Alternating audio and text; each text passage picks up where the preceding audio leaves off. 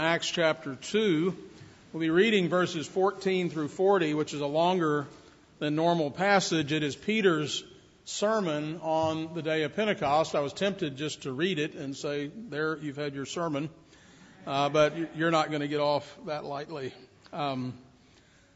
Acts chapter 2, starting in verse 14, hear now God's word.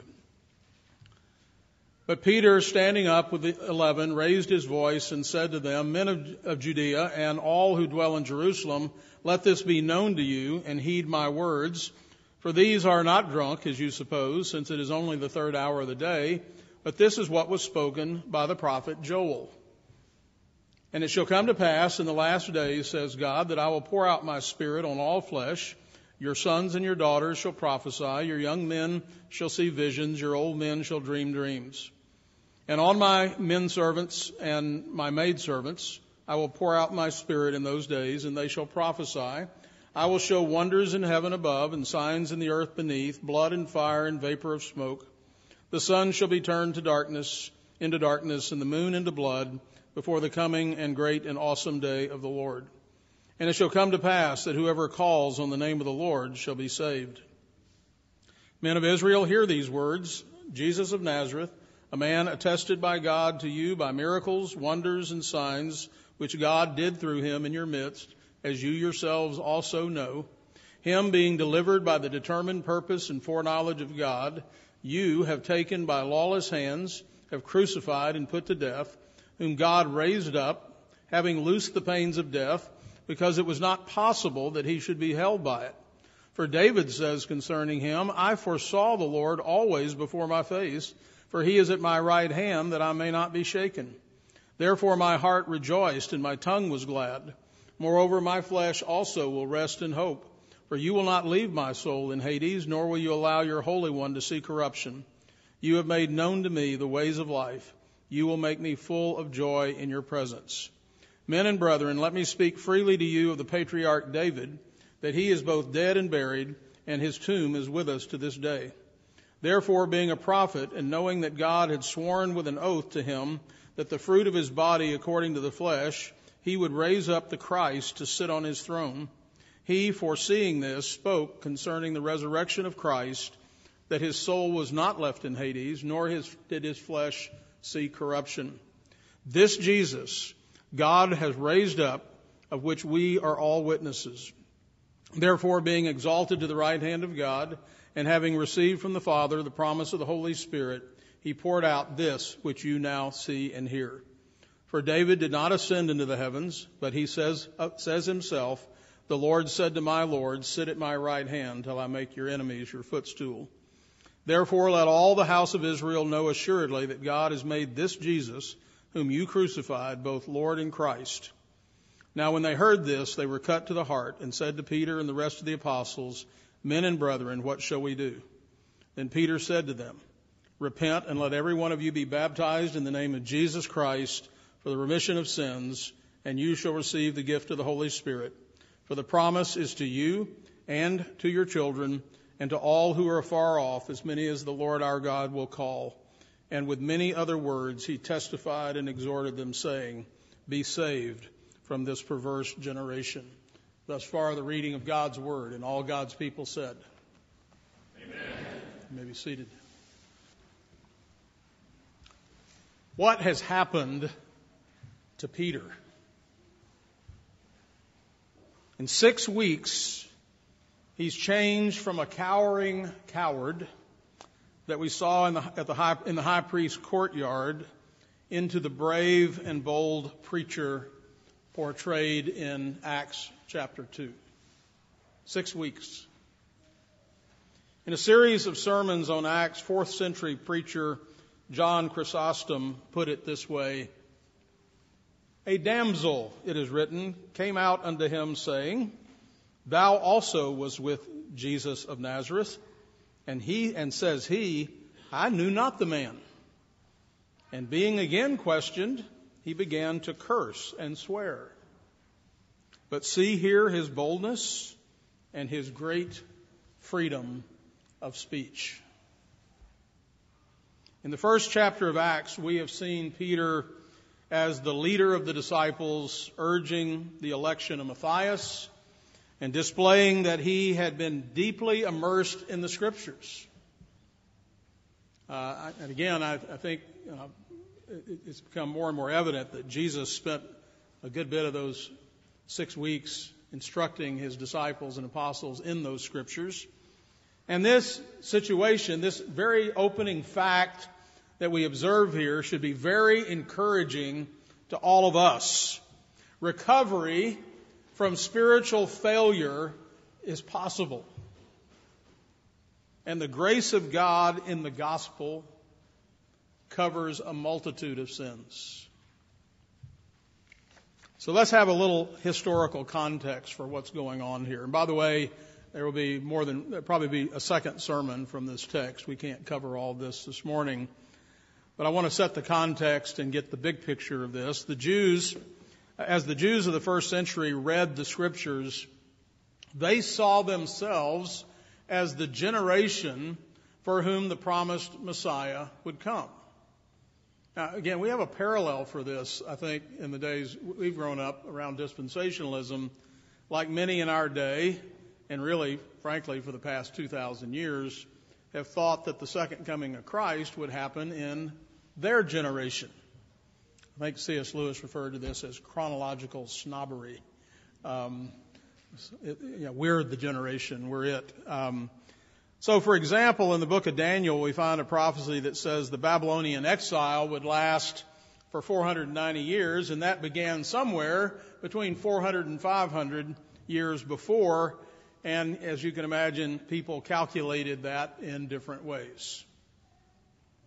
So at Pentecost, Jerusalem is now filled with people who are eager for signs that these are the last days. And so what Peter is offering in this sermon or speech is not simply an explanation of this strange thing that they just witnessed and heard, the speaking in foreign languages. Not just that, but a broader declaration that indeed, and what he's going to argue here is, you're right, these are the last days. They have arrived, and Jesus is that long-expected King.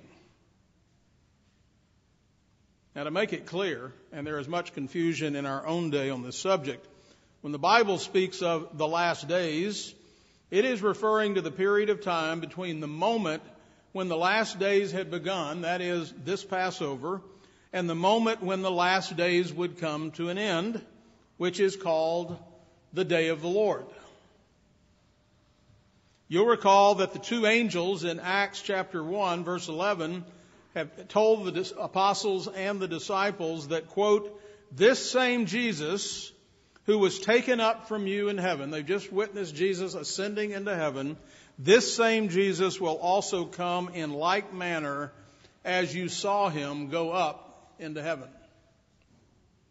At the same time, heaven and earth will be joined together in the great crescendo of the renewal of all things. Acts chapter 3, verse 20 and 21. Jesus Christ, who was preached to you before, whom heaven must receive until the times of the restoration of all things, which God had spoken by the mouth of all his holy prophets since the world began. We see this theme over and over. Remember Jesus talking to his disciples after his resurrection, showing them in Moses and the prophets and the Psalms how all of the Scriptures spoke of him. The Bible is one book with one message. I'm convinced that, again, Jesus had taught Peter and the others much from the Scriptures during his 40 days of interaction with them, and it shows especially in Peter in Acts 1 and 2. Because of what he had seen in Psalm 69 and Psalm 109, we saw him insisting, Peter, that the disciples, he insists on the replacement of Judas so that the number of apostles would be restored to 12. And now it was the prophecy of Joel that is on his mind. Again, we don't see Peter talking like this prior this moment. Peter was reading the Bible with a brand new perspective. Peter had come to understand that this Pentecost is exactly what Joel was talking about in Joel 2:28 through 32. All of this that was happening was a fulfillment of Scripture. It's critical and crucial for us to see that the Bible has an essential unity between what we call the Old and New Testaments. So the writers of the Old Testament were certainly aware of this. Peter will write about this when we read in his first epistle, chapter 1, verses 10 through 12, of this salvation, Christian salvation, the prophets have inquired and searched carefully, who prophesied of the grace that would come to you. So he said the Old Testament prophets searched and inquired carefully, who prophesied of the grace that would come to you, speaking about the Christians who were living right then.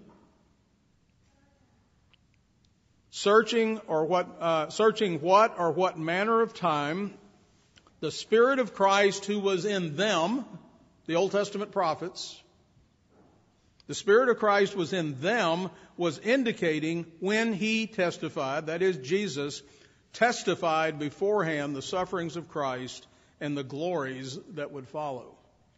To them, the Old Testament prophets, it was revealed that, not to themselves, but to us, what we call New Testament believers, but to us, they, the Old Testament prophets, were ministering the things which now have been reported to you through those who preached the gospel to you by the Holy Spirit sent from heaven, which is what happened on Pentecost, things which angels desire to look into. Angels are amazed. They can't believe these sinners have been saved. Moreover, the writers of the New Testament were so deeply conscious of continuing the story of redemption that had begun in Eden. And so the Bible is one book with one message with one principal author, and that is the Holy Spirit. Peter again will write later in 2 Peter 1, knowing this first, that no prophecy of Scripture is of any private interpretation, for prophecy never came by the will of man, but holy men of God spoke as they were moved by the Holy Spirit. Derek Thomas summarizes this point when he said, the Bible is one book with one message with one principal author, the Holy Spirit.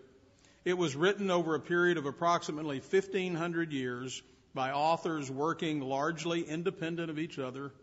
The books themselves span almost every conceivable genre: prose, jostling poetry, hymns, rubbing shoulders with history, sermons with statistics, letters with liturgies, lurid visions with a love song. The Bible is rightfully seen as one book because of the beauty of its harmony and its unity. All of its various parts, written centuries apart, are clearly designed to illuminate and illustrate each other.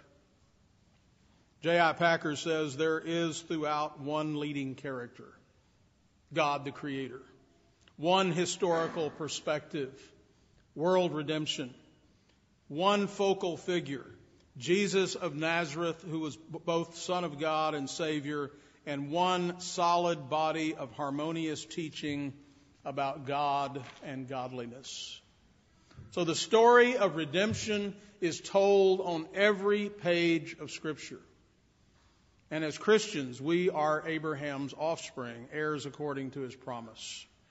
For Peter, as he cites Joel, and as he will later in the sermon cite from Psalm 16 and Psalm 110, is attesting to the identity of Jesus Christ. The Bible, as he does that, he's attesting that the Bible is God's word, and it has divine authority. So, to Peter's sermon. Now we should remember that what Luke provides is only a summary of what Peter actually said. We have a number of speeches or sermons throughout the book of Acts, and they are, I kind of think of them as the Cliff Notes. And we know that because Peter himself says that there were many other things that were written about that he hasn't written down, or things that happened. He says in Acts 2:40, many other words that he didn't record. So this was not just a 7-minute sermon. The last days were the time of the new creation, and the new creation was beginning now with God's own people. That's what's happening at Pentecost. Remember they asked, what could this mean? Hearing people speak in our own language. What does this mean? And Peter is now in this sermon answering that question. I'll tell you what it means. So this is where Peter's quotation from Joel is used to explain the situation they had all just witnessed. In answer, and by the way, what they heard when they spoke in foreign languages was the wonderful works of God, which included the works of Jesus. So in answer to the question, what does this mean? Peter says, in effect, this is that. This that you're seeing and hearing is that which Joel talked about. He's connecting these two. Joel had said that God would pour out His Spirit in a new way. He applies the passage to Jesus saying, quote, the Lord who brings salvation is no longer Yahweh who shelters survivors on Mount Zion, but rather Jesus who saves from sin and judgment everyone who calls on His name. Now both are true. One was then and local and more narrowly defined, and now this is broad and is being applied to Jesus. The reason the last days have arrived is simply because of the resurrection of Jesus. Nothing more, nothing less. His resurrection was not just some isolated miracle, but was connected to the fulfillment of the promise made by God through King David. They demonstrate that the one who has been raised from the dead is the true son and heir of David. Remember, everybody's looking for a king. Everybody's looking for a Messiah to come save them from the Romans and from oppression and to set them free. They're looking for an heir to David's throne to show up, and now he has. In other words, Jesus was the rightful king of Israel. It's clear that Jesus' physical body was thoroughly dead, and then after that, and by the way, the whole idea of the crucifixion was, of course, he was put on display. Let me just back up a little bit to give a little more context. Remember on the road to Emmaus when Jesus is walking with the two disciples, and they didn't recognize Jesus, and he asked, what's going on? And you remember what they said is, I'm going to paraphrase, they're like, where have you been? Everybody knows what's going on. Have you not been here? You haven't heard or seen? And they're talking about the crucifixion. They don't know about the resurrection yet. So all these Jews who gathered there for Passover and then later for Pentecost, they would have known Jesus had been put on public display and was dead as a doornail. They knew that. That wasn't a secret. God put him on public display so there was no question about his situation.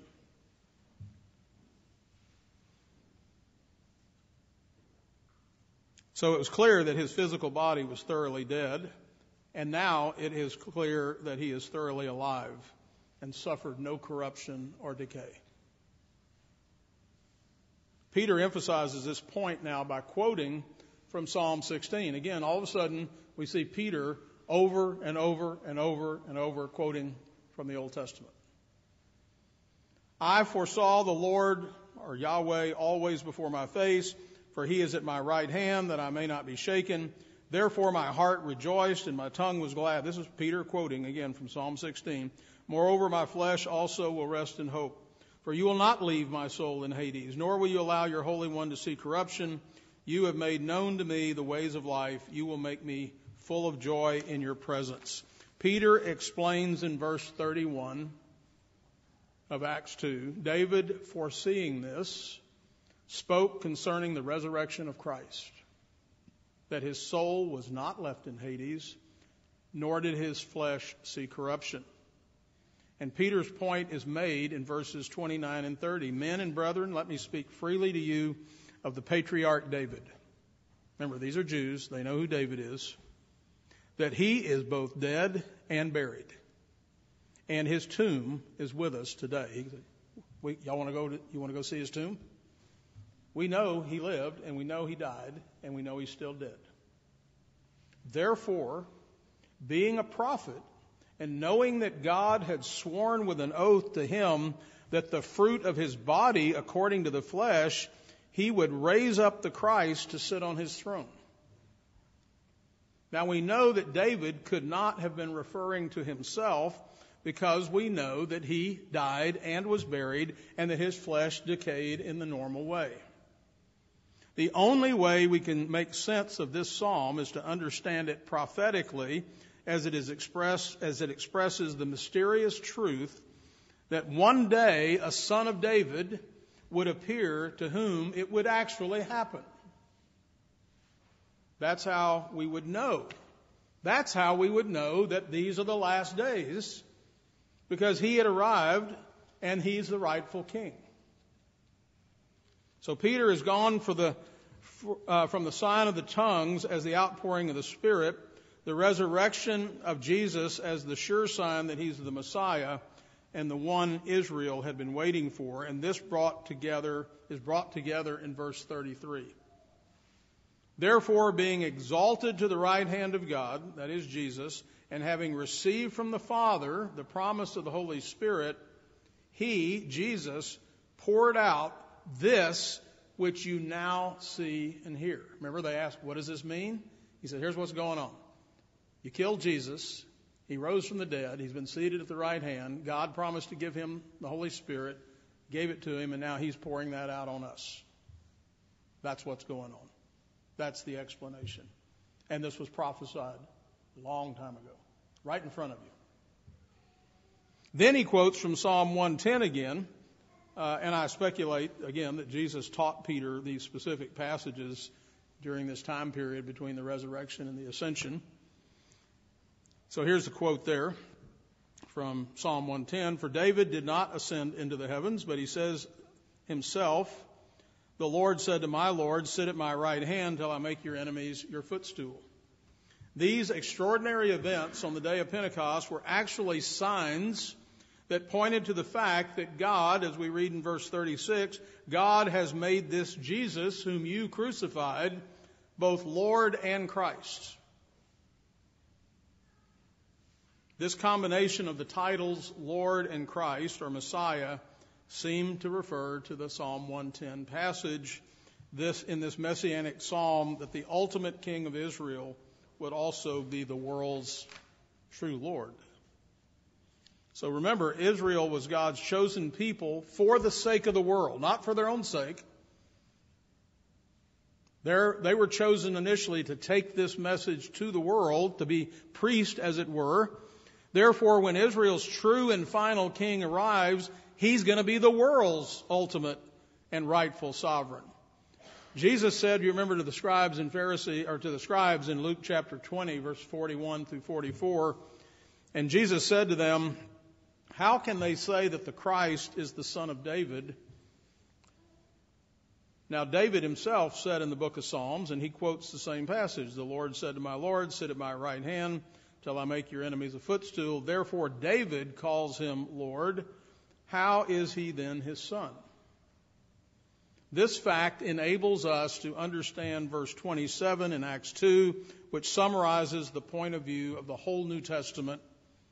And it says this, for you will not leave my soul in Hades, nor will you allow your Holy One to see corruption.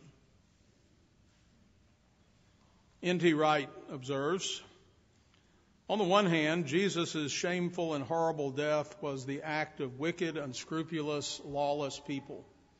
The leaders of the Jewish people had handed Jesus over to the pagans, in full knowledge of the brutally effective torture and death they would inflict on him. At every stage of the process, Judas's betrayal, Peter's denial, the trumped-up charges, the kangaroo court, the cynicism of the Jewish leaders, Pilate's vacillation, cowardice and indifference to justice, the crowd baying for blood, the mocking of the soldiers, and one at least of those crucified alongside him, Jesus' path to his death had been marked by all kinds of evil doing its worst to him. But the early Christians quickly came to see in the light of the resurrection and the gift of the Spirit that even this was what Israel's God, the Creator God, had determined must take place. This anointed king would undertake the ultimate rescue and salvation. When evil crescendoed and human systems displayed their greatest corruption, Rome, with its alleged great system of justice, it's now corrupt. Israel, with its celebrated temple and hierarchy, now revealing its hypocrisy. All of this human power was collected against and poured out upon the one person who has ever lived that had done nothing to deserve it.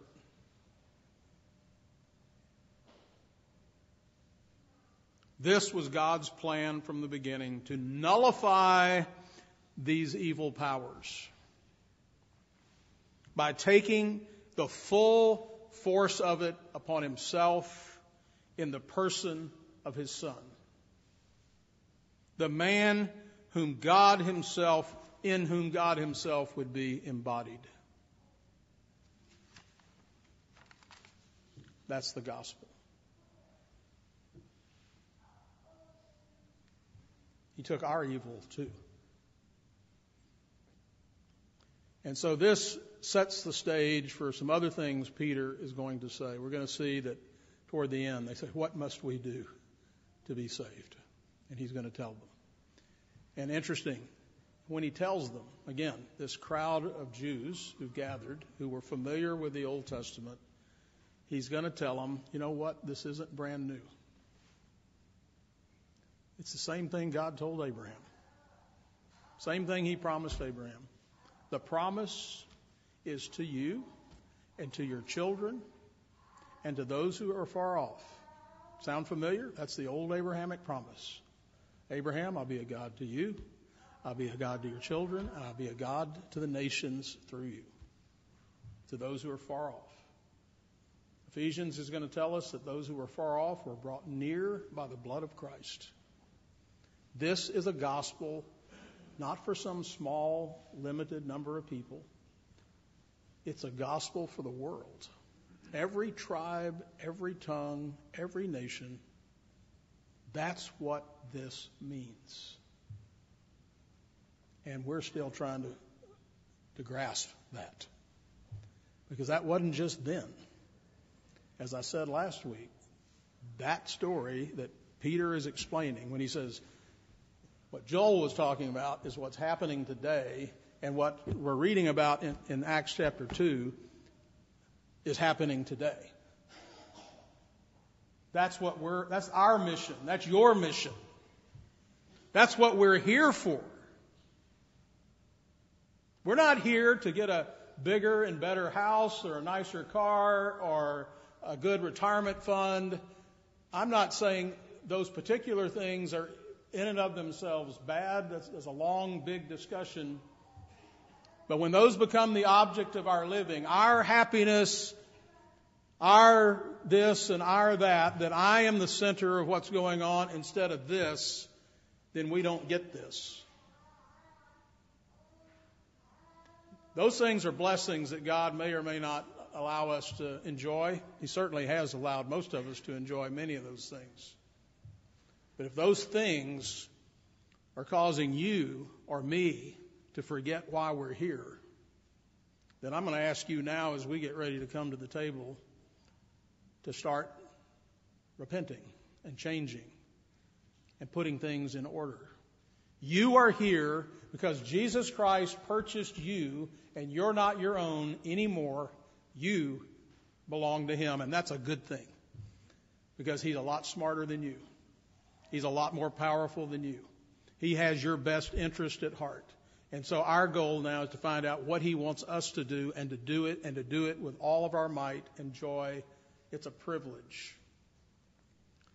And that all started on the day of Pentecost, right here. This culmination of everything he'd been doing, this is the big crescendo. Let's pray. Father, it gives us great relief and encouragement to know that your sovereign plan is perfect and powerful, even powerful to overcome the greatest evils. And we are grateful to know that you love us, even though our own spiritual failures are there and are at work in us to make us, and that your Spirit is at work in us to make us mature and bold in Christ. We see your victory in Jesus and rejoice to know that the Holy Spirit is still at work in and through your church to show the world the wonderful works of Jesus, in whose name we pray. Amen.